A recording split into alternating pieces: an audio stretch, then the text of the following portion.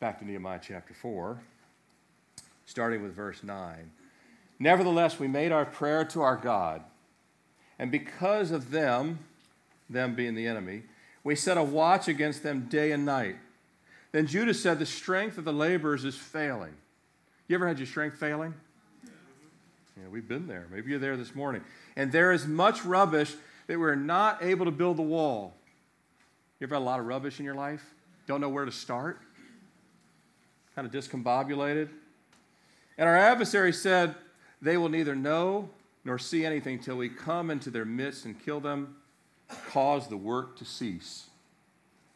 So it was when the Jews who dwelt near them came and told us 10 times that whenever you turn, or whatever place you turn, they will be upon us.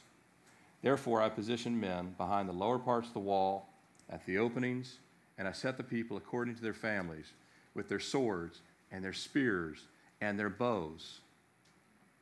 That's some serious stuff there, isn't it? You think going to your job's tough. And I looked and arose and said to the nobles, the leaders, and the rest of the people, do not be afraid of them.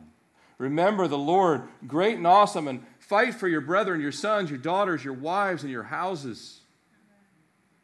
And it happened. And it happened. And it happened. When our enemies heard that it was known to us that God brought their plot to nothing. All of us returned to the wall, everyone to his work. Is that not an awesome verse, verse 15? And it happened.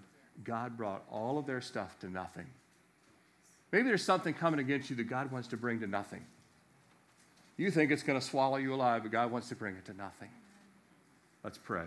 Father, we thank you again for your word. We, as verse 9 tells us, we make our prayer to our God. Lord, we ask that you, by your Spirit, would set a watch against the enemy. Just circle this place with your angels and your Spirit to fill us with the word of God. Strengthen us where our strength might be failing.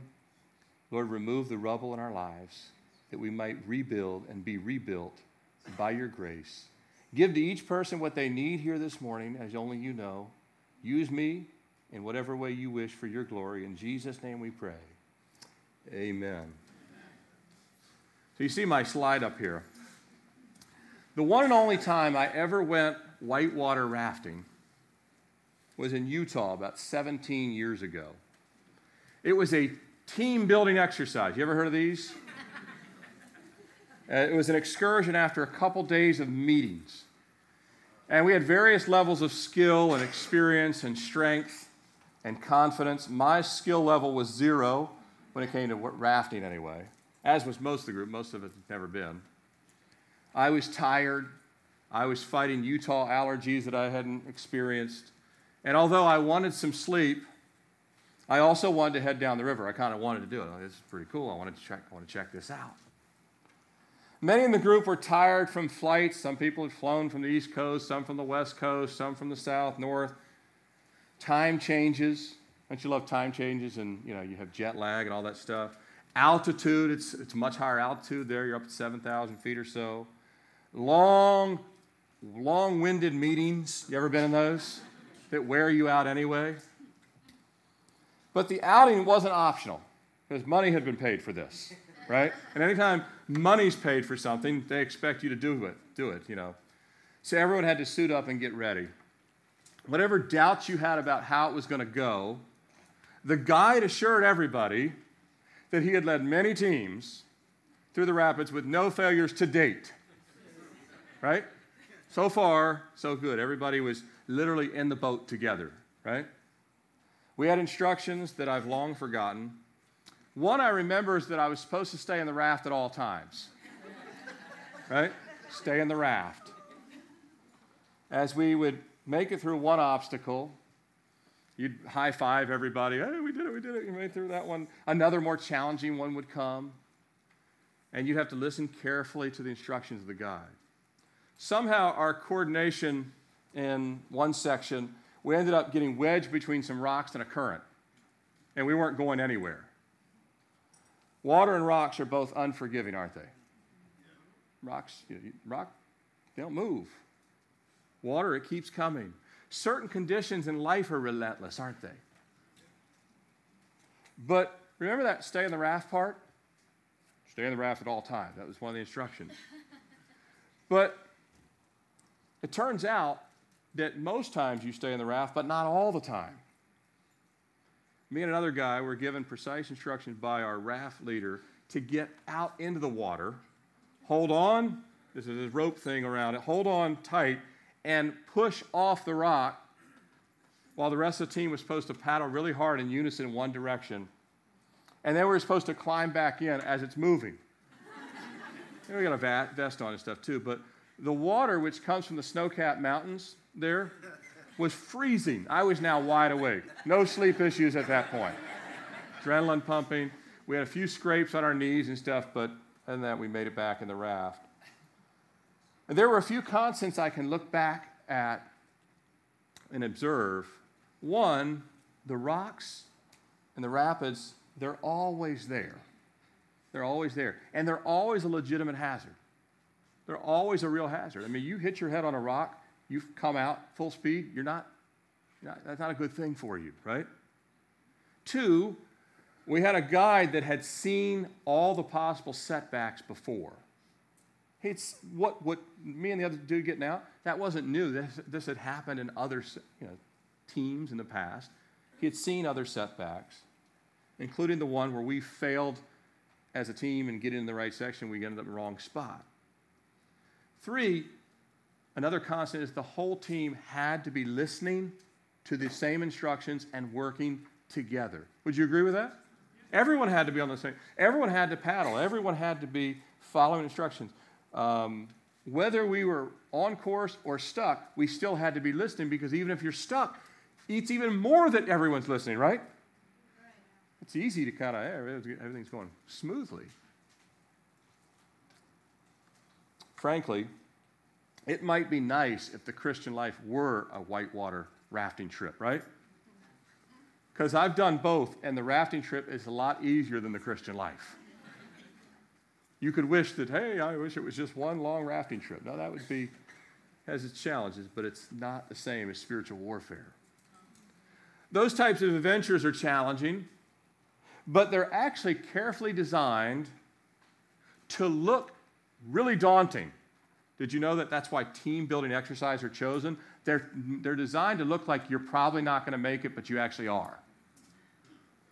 Like, this is going to be, no one's ever pulled this off, and then you find out everyone's pulled it off, right?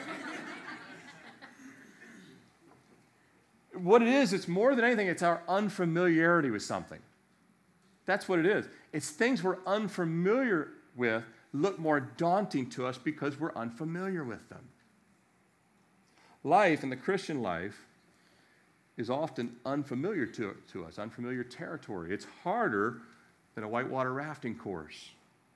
The opposition isn't water and rocks. It starts with ourselves. It's our own flesh is our first opposition. It's our own flesh. But then we have an enemy that hates Christ in us. Hates Christ in us.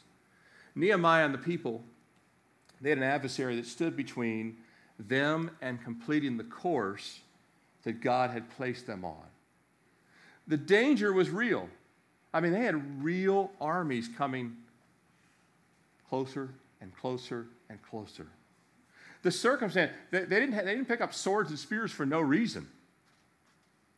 I mean, this would be like you packing, the old Wild West, right, on both sides. Gun holsters, because you don't know when a gunfight's going to break out, right? This is real danger. The opposition was real. The circumstances were all new. It was uncharted waters for everyone. No one had ever rebuilt city walls in this fashion. Like just sons, daughters, families. This was all new. And oh, by the way, make sure that you're armed for it. Even Nehemiah, the man God had handpicked and sent, he had never charted this course before. He wasn't even a river rafting guide that could say, hey, I've already done this. They couldn't even get that from him. Hey, how many times have you done this? None. Never done it before. Like God had said to Joshua, and I love this passage, I remind myself, God said to Joshua, you've never been this way before. You've never gone this way before. But Nehemiah, he really wasn't their guide. That's kind of good news, isn't it? Because he's just a man like them. Nehemiah wasn't their guide. He wasn't their source of success. Their guide, their assurance of completion, if they listened, if they obeyed, if they kept moving forward, was God, not Nehemiah. In fact, God was more than an excellent guide. Don't you think God's more than an excellent guide? A pretty good guide? No, he actually controls, unlike a guide on a river, God controls the rivers. He's not just guiding the river, he controls the rocks, he made them. He can make sure we stay on course. And for the people in Nehemiah 4, not only that, he has full control of the enemies as well. Remember, the demons had to listen to anything Jesus said. Anything that Jesus said. But they had to stay with God. They had to stay on mission. They had to stay with one another. And so it's true for us. You see, God cares about each of us individually. But as the body of Christ, we're all in the same boat together. Did you know that? And here's the thing. God loves family victories. Team victories. He's not looking for individual wins. He's looking for us to come through these things together. If you're taking notes this morning, abounding together in adversity. Yes, there's adversity in our life.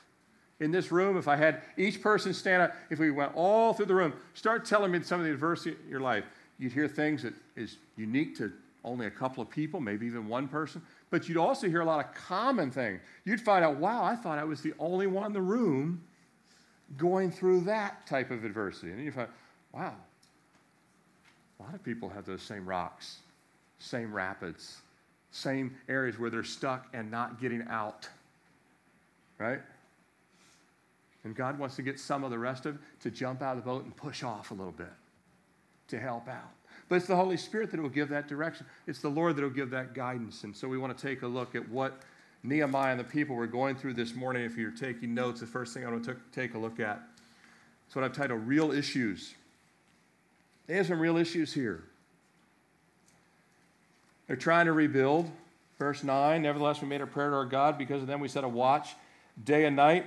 But in verse 10, then Judah said, the strength of the laborers is failing. They had just prayed a really good prayer, and not long after they prayed, they feel weak. You ever prayed really good, been in a great prayer meeting, an hour later you feel wiped again? You're not alone. You're not the first person to feel that. They felt that way. You ever said these prayers in your life? You've come through a tough and tiring time, and maybe you can even see, like back in verse 9, God had given them wisdom to set a watch day and night. God gave Nehemiah exactly what to do. You ever done exactly what God asked you to do? You got wisdom that you needed, how to better address certain obstacles between you and the path God's placed. You did all that, and then you find your strength is failing again. Nehemiah in verse 9, by the way, back in verse 9, when he says, nevertheless, we made our prayer to God because of them we set a watch. Nehemiah does not seem surprised by the opposition, does he?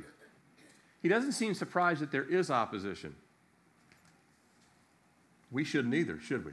We shouldn't be surprised that there's opposition. We shouldn't be surprised that even when we make some progress, there's sometimes setbacks. You ever have setbacks after progress?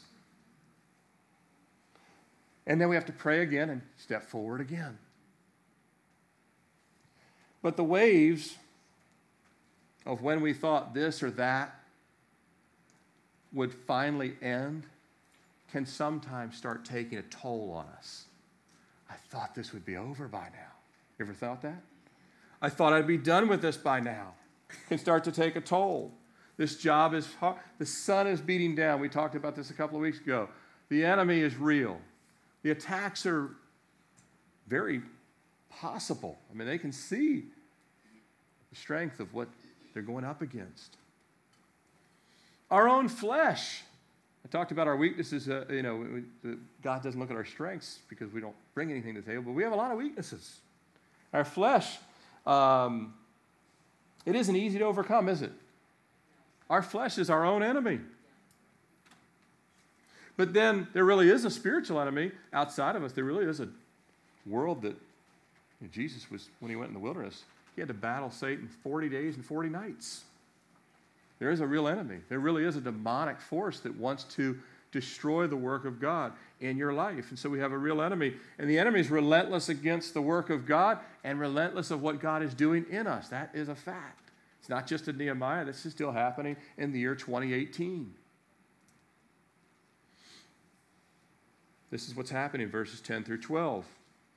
The people had sought God. They did a good thing. They felt like the pressure was closing in and they sought God.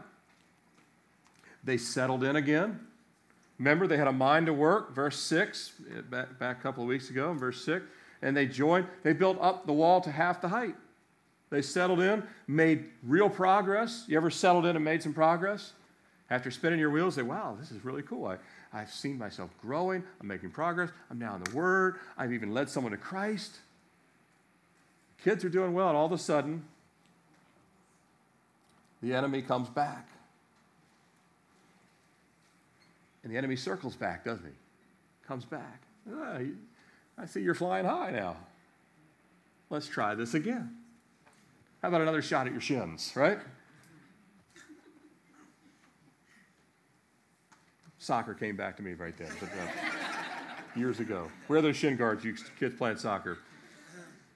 Look back at verse 10, though. Then Judah said, the strength of laborers is failing. There is much rubbish. We're not able to rebuild the wall. Strength is failing and a lot of rubbish. And again, this is after they have sought the Lord and have made progress. You might have sought the Lord, you made progress, and then you still say, but why am I weak again?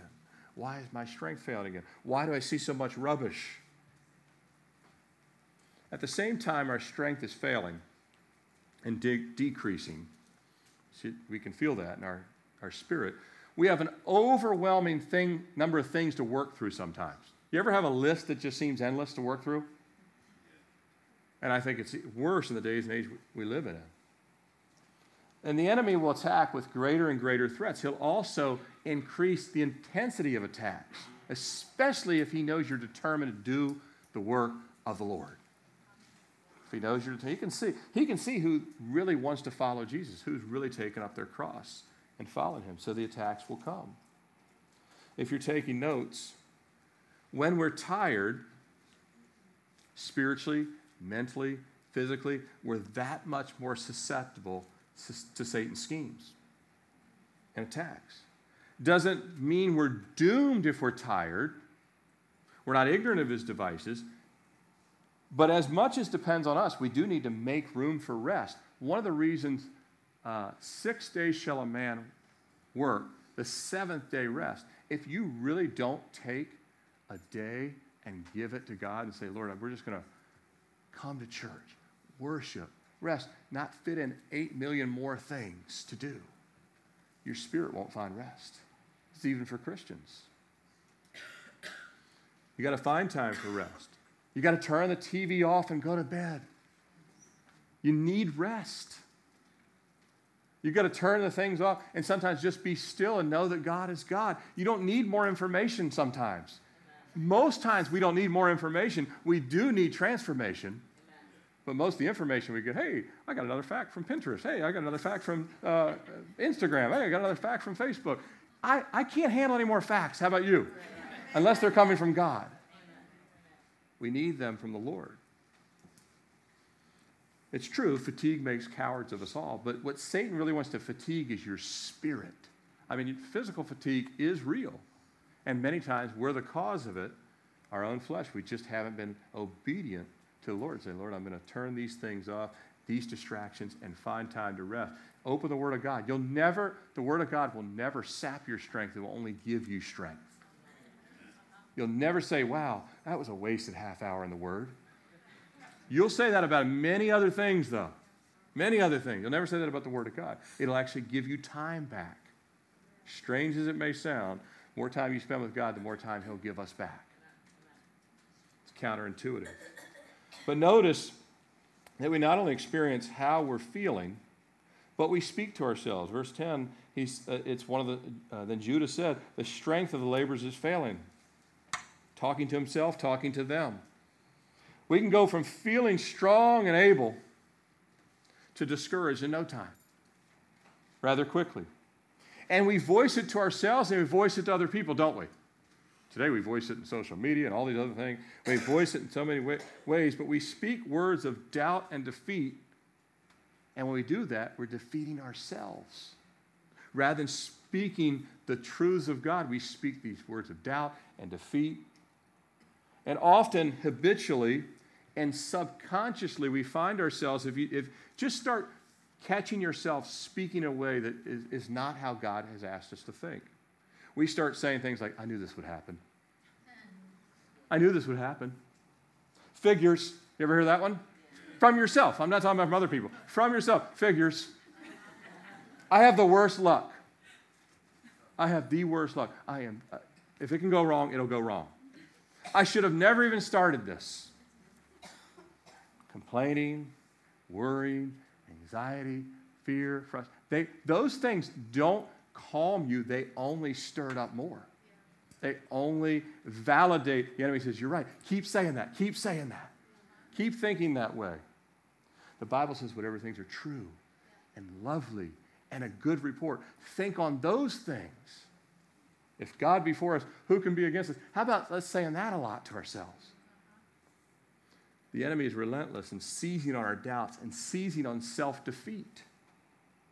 The enemy confirms and multiplies the certainty of failure. Look at verse 11. Our adversaries said, now, remember, verse 10, they're speaking to themselves. Verse 10, our strength is failing. We've got so much on the to-do list, we don't know where to start. The enemy jumps in verse 11. Our adversary said, they will neither know nor see anything till we come in their midst and kill them. Not frustrate them, not intimidate them, kill them. Has anyone threatened to kill you this week? I have not had that this week. Thank you, Lord. I have not had anyone threaten to kill me this week. They had literally death threats now. They're dealing with death threats. The enemy will seize and confirm, hey, not only are you right that you're going to be defeated, but the enemy's mantra is you're in a no-win situation. That's what the enemy wants you to think. You're in a no-win situation. God's like, says, if you belong to me, you're in a no-lose situation if you belong to me. And he doesn't stop there, but the pressure comes in ways as he speaks through others, adding destructive fuel to the fire of any spark, of any doubt, of any wavering. The enemy wants to fan that flame, say, I want you to doubt even more and more and more. Jesus said, don't be doubting. That's why we have We Believe back there. We want to be people that are believers. We're not called the doubters. God built his church on believers, not doubters. We have doubts, but we die to doubt and we live to believe. Does that make sense? That's what they had to do here. Because all the evidence around them, surrounding them, was we're going down. We're not going to make it, just like the Red Sea or other situations in the Bible. But the enemy adds layers of doubt to overwhelm our minds and overwhelm our faith in God so we can't think about God. He doesn't want you thinking about God. He wants you thinking about yourself and how you can fix it. Many were convinced that failure was inevitable, and the safe thing to do was just to stop. Just to stop and give up. Many a well-meaning Christian would have told Moses, hey, Moses, by the way, going to speak to Pharaoh is not a good idea. You could die. That's a really bad idea. You go speak to Pharaoh, you know that head you have? It's neither safe nor wise, Moses, to go speak to Pharaoh. Moses might have very well agreed, except for one important point. God told him to go. What do you do with that?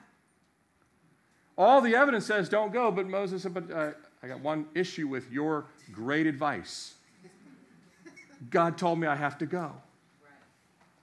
The facts of God's sovereignty are so often distorted by our fear and lack of faith. Let me say that again. The facts of God's sovereignty are very much often distorted by our fear and lack of faith, or the fear and lack of faith of other people. Not just ourselves, but other people rallying to our defense saying, you're right, you shouldn't do it. Remember the 10 spies? 10 said, no way. No. 2 said, yes, we can do it. 2 were listening to God. 10 were listening to each other and themselves. Now look at this 10. Here's a 10 times as well. Look at verse 12. So it was when the Jews who dwelt near them, Jews that were in the area, not necessarily involved in the building, but they were the brothers and sisters, if you will. The Jews that lived in the area came to them 10 times and said, from whatever place you turn, they'll be upon us. These are the encouragers you want in your life right here. They don't tell you once you're going to fail. They don't tell you twice you're going to fail. They don't tell you 3 times. They tell you 10 times you're going down. Wow. Talk about a wet blanket of a group, right? This is them. 10 times the already tired, wobbling, and weakening workers are told that they're going to be attacked from every direction. The enemy sent voices to confirm their own doubts. Understand that it's not the reality of the circumstances of what we're feeling or going through, but it's the reality of God and how you respond to His voice. Whose voice are you hearing? The 10 times they said, you're failing, you'll fall, you'll die. Or are you feeling you're hearing the Lord's voice saying, I got you. Move forward. Moses, don't worry about what they said. Don't worry about what Pharaoh's going to do. Go forward anyway. Whatever God's allowing us to experience or endure is for His work in our life. Do you believe that? I know it's not easy to believe it. Just hang on to a thread of belief. Say, Lord, I believe it. A.W. Tozer said, problems patiently endured will work for our spiritual perfecting. Patiently endured. Lord, I hear all these voices, but I'm going to patiently endure and watch what you do. So we have these real issues. How are they going to respond? If you're taking notes, resolved response. 10, 11, 12, their own voices, their own fears, their own doubts, the people 10 times telling them you're not going to make it. How will they respond? How will Nehemiah respond? How will the people respond? Well, Nehemiah senses that little cracks of doubt can be widened if they're not addressed. You know that's true in your own life? Little cracks of doubt, if they're not addressed, can be widened. Brothers and sisters, we need to keep patching the cracks of doubt and distraction in our life with the help of God. This never ends. As long as you're alive, you're going to keep patching things. I don't mean that you personally, but God will direct you to say, all right, that right there, you need to cut it out. That right there, you need to read my word. You need to meditate on this scripture. It's going to be your deliverancer. That's going to be what's going to remind you of the peace that you need. Run to God. Run to the word of God in prayer. God's the one who encourages our life. Look what Nehemiah says in verse 12. Therefore I position men, verse 13, sorry. Verse 13, therefore I position men behind the lower parts of the wall at the openings. And I set the people according to their families with their swords and their spears and their bows. So Nehemiah says, look, I know what you're hearing. I hear it too. He didn't live in some kind of fantasy land. He heard the same thing. He had the same fears to deal with. He said, I get all that. Let's get repositioned. I want to show you real quick, again, because I know you love this map, and you haven't seen it in a while, so I had to bring it back out. But if you look here, why I want to look at this for just a second is when Nehemiah calls the people back together, one of the ways, again, it's just by way of review, one of the ways that God deals with the things we're coming against is He always gives us something to do. I'm not talking about busy work. I'm talking about kingdom work. Busy work is surfing your phone. Kingdom work is putting it down and praying. Right? He gives us something to do, people to invest in, lives to touch. And Nehemiah says, here's the deal. I know we've got all this going on, but I know for certain God told us to do this, so here's what we need to do. We need to double down on the work that God's given us. Get back to your places. And notice that he says, the openings, the gates, he says where there was lower parts of the wall, where the walls weren't as high, everyone had to be stationed. Now, in this church, the next several weeks, we'll be, in a few weeks, we'll be passing out cards to, if you haven't found a place to serve and to minister in this church, God wants you to find that place. Just like he wants you to be baptized if you've never been baptized, he also wants you to serve him and serve other people. The kingdom of God will never be done by, all right, God's found 10 pastors in the world. They needed, no, it's the whole body of Christ. And by the way, I'm incredibly thankful for every little bit of service that everyone here does, because we could not survive without everyone's help that's currently already doing what they're doing. And yet, there's still parts of the wall that need to be built up. Would you agree with that? Yeah. There's still people that are not being touched. There's still people that are not being ministered to. There's still ministries that really could use a helping hand. And Nehemiah says, one of the ways that you will not be defeated is to go and do what God's called you to do. Get something in your hand spiritually. These weapons are spiritual weapons, but guys, get something in your hand. Some people, spiritually speaking, are way too idle. And they wonder why their minds are all over the map. Because they haven't focused on the will and the work of God. God says, I've given you something to do. Even Adam and Eve, before sin, they had to tend the garden. Did you know that? Before sin, they had to tend the garden. God wants to give all of us something to focus on. So I've given you a mission. Jesus gave the church, go into all the world and reach the whole world with the gospel. Teaching them. That takes effort, takes some sort of work on our part. But it's not just individual. As you see on the map here and in the text, it's everyone's involved. Not everyone can do the same amount. Not everyone's called to do the same exact amount. God won't even reward the work with the same amount of fruit for every, some will see 100-fold, some 40-fold. That's all up to the Lord, but everyone's part. Nehemiah says, get back out to the wall and find the most vulnerable places. But first, for us, we can't do the work of God until we're listening to the voice of God. We have to be sitting under his lordship in our life.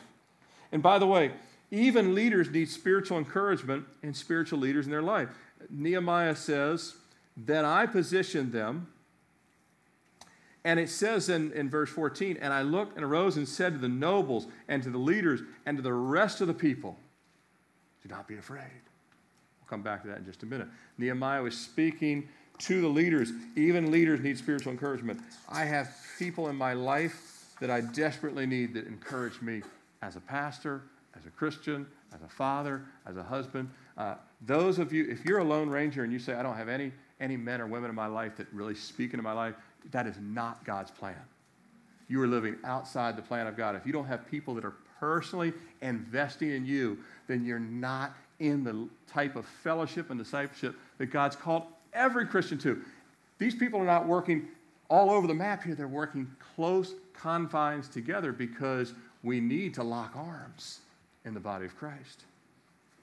And remember this, even though there's a whole group of people around and tell them they're going to fail, they're going to be killed, they're told 10 times, even more than that with their own minds, majority opinion, even an overwhelming majority, is never the basis of how we respond and make decisions. Amen?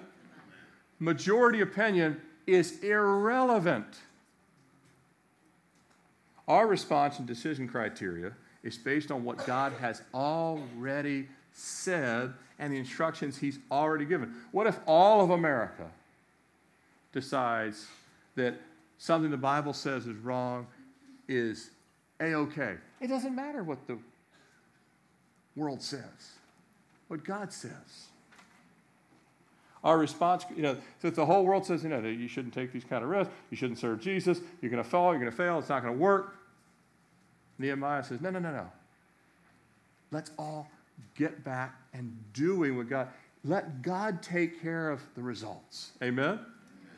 Our call is just to build, Nehemiah said. Get up on the wall and start doing the things that God has asked us to do. Proverbs 3, 5, and 6. Trust in the Lord with all your heart. Lean not to your own understanding. Our own understanding is never helpful. Solomon was the wisest man who ever lived. And he said, don't lean to your own understanding. Now, he should have taken his own advice later in life, right? Because it really wasn't his advice. Where did Solomon get that verse? God. Later on, Solomon leaned to his own understanding. Big mistake. The whole nation would suffer for it. David, for a while, leaned to his own understanding.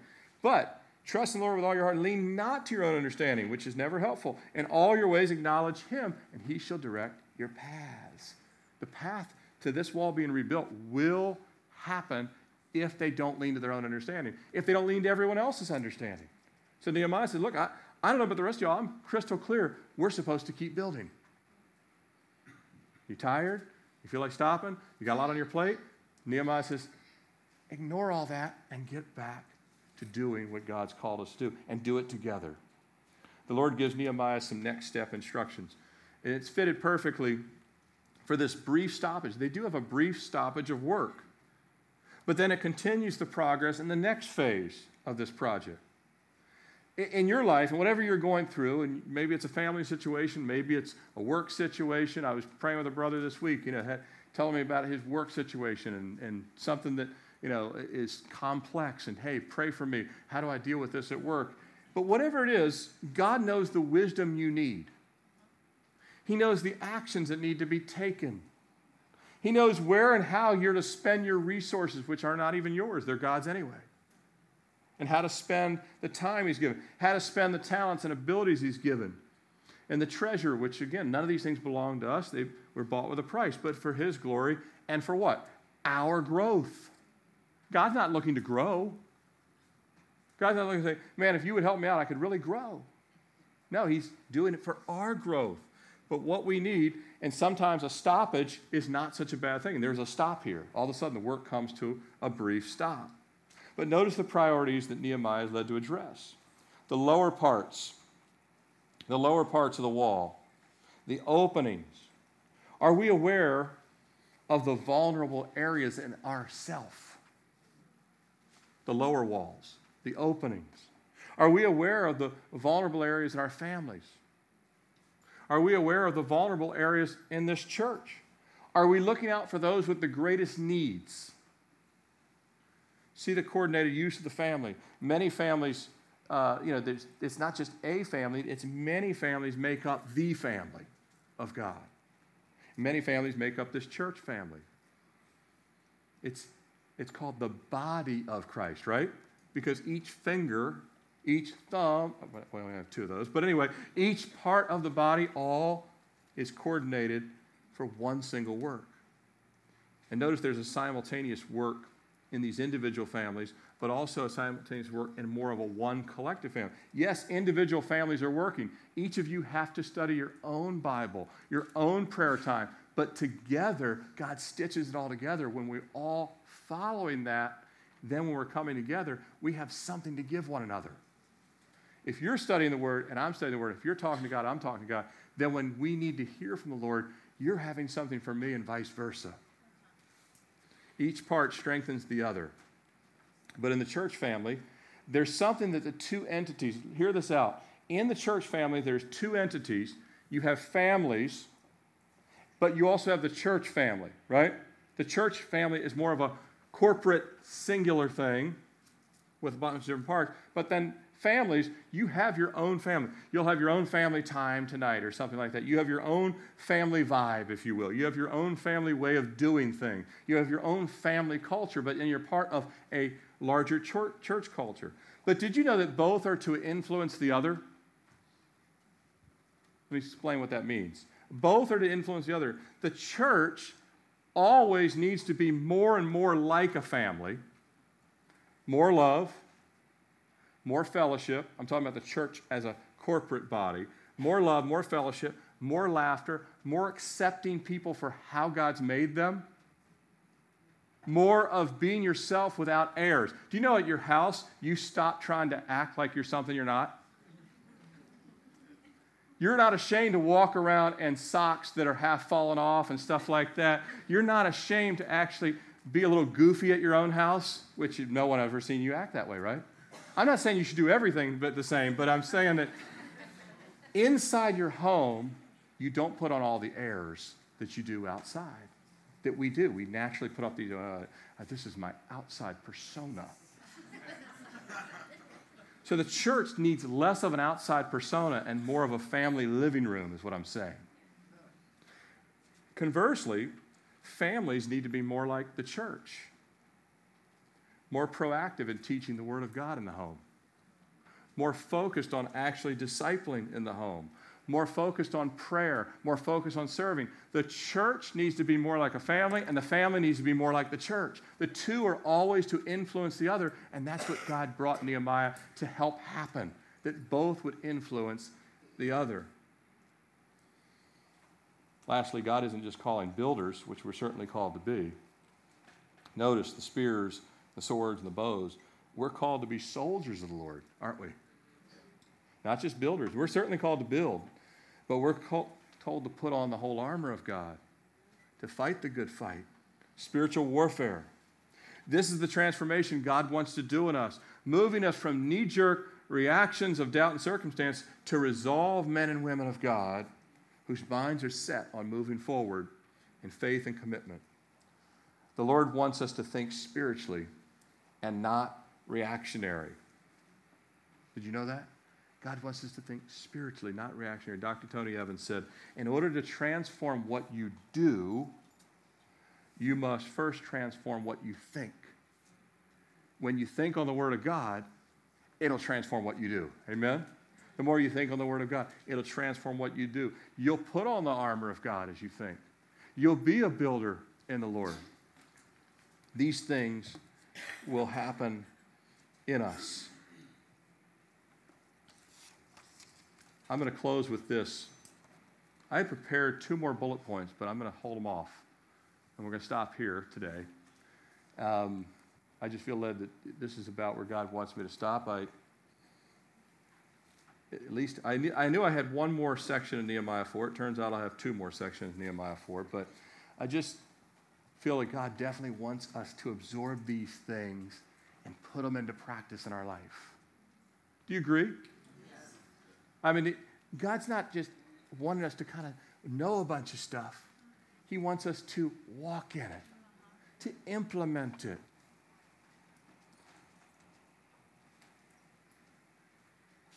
I'll just go ahead for one thing in verse 14. And we'll come back to this when we pick it up with our last 2 points, either next week or the week after. And he says in verse 14, I looked and arose and said to the nobles and the leaders and the rest of the people, do not be afraid of them. Remember the Lord great and awesome, and fight for your brethren, your sons, your daughters, and your wives and your houses. Now I'm going to come back to that verse next week, but I want to close with this little quote from William Booth. You guys know who William Booth is? He founded the Salvation Army. Born in 1829, died in 1912. And at 83 years of age, last year of his life is when he made this quote. He gave a speech at 83 years of age. I can't remember how many times he preached. It was thousands of times. I want to say it's 60,000 or so, but don't quote me on that. But I believe it was that number. But what Nehemiah says here, he says, not only be afraid, but when you think about that we're going through adversity together, he says, notice he says, fight for your brethren, for your sons, for your daughters, and your wives. Now, I don't know why wives was later in the list, but anyway, your houses. So I don't think it was a priority list here. I think it was a collective list. So let's get that straight. You got that, husband? Sorry. Anyway. And the men aren't even listed. You aren't supposed to fight for us at all, apparently. It's implied. But anyway, it's a collective list. And this adversity, we all go through it together. But once we all hear from the voice of God, we have the heart of God, we care like God. And then when we have these things to respond to and real issues in life, we respond as God's heart And we really, really say, this life is not about me. It's about building the walls of other people. And the more you become others-minded, the more peace and joy you'll find in yourself. Nehemiah lived this way, but so did William Booth. He lived his whole life, and then today we have the Salvation Army because of God's call in his life. And he said this, 83 years of age, last year of his life, he said, while women weep, as they do now, I'll fight. While little children go hungry, I'll fight. While men go to prison in and out as they do now, I'll fight. While there is a drunkard left, while there is a poor lost girl upon the streets, where there remains one dark soul without the light of God, I'll fight. I'll fight to the very end. And he did. That was the last year of his life, 83 years of age. God wants to put in us a spirit that fights for the Lord. Amen? That says, look, I know issues are real. I know the whitewater rafting is rough. I know the rocks are relentless. I know the storms come. But I'm going to fight for the Lord because he's fighting for me. Amen? Let's close in prayer and fight for others. Lord, we thank you this morning for your truth. Lord, we thank you that even though issues are real in our life, you've called us, Lord, to not only be those that hear your voice, but to respond with resolve and to rebuild. And Lord, we know that we don't bring anything to the table to do a rebuilding job. We can't even rebuild ourselves. But we know you've given us the grace to simply follow your instructions and to trust you for the results. And Lord, in this room, I know that there's a lot of adversity, some of which I know, some of which only you know. And Lord, I pray that you would breathe afresh on these, your people. And Lord, we would not only care about the things of the Lord, but we'd care about one another. That the families would become more like a church, and the church would become more like a family. And Lord, we would see you bring to nothing the lies of the enemy that come against each and every mind and heart that's in this room. And we thank you, Jesus, that just as you gave Nehemiah a clear and concise plan, you've given us the same through your word and your ministry and the work of the gospel. Before we close in prayer and in song, and again, this message has been, I would say 90, maybe 99% to the church, and this was a body of believers, if you will, doing this work. But if there's anyone here and say, hey, I'm visiting today, I don't know Jesus as my Lord and Savior. The only reason we're teaching Nehemiah is because we put our faith in Jesus Christ. We're not called to rebuild a literal city with walls and bricks. We're not told to grab real swords and all that kind of stuff, but we are told to deliver people from the bondage of sin and even an eternity in hell with the living gospel. And if there's anyone here to say, hey, I'm here, I don't know Jesus is my Lord and Savior. You mentioned that we don't bring anything to the table. You mentioned that we're full of a lot of flesh and weaknesses. Well, that's called sin. We're all born in sin. Even cute little 2-year-olds are born in sin. I know they're cute. Those of you who babysit them, you know that they're not so cute at times, right?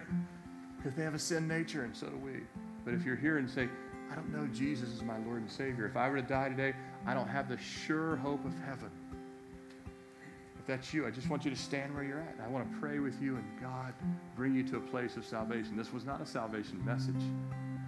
But I don't ever want to neglect that opportunity that maybe God's speaking to someone that you're visiting or has been working on you. Anyone at all.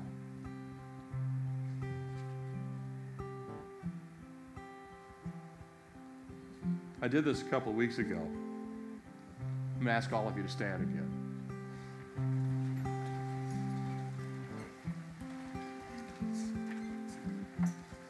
So we talked about two things this morning, real issues and a resolved response. You can close your eyes for 1 second as we pray. I just ask you this.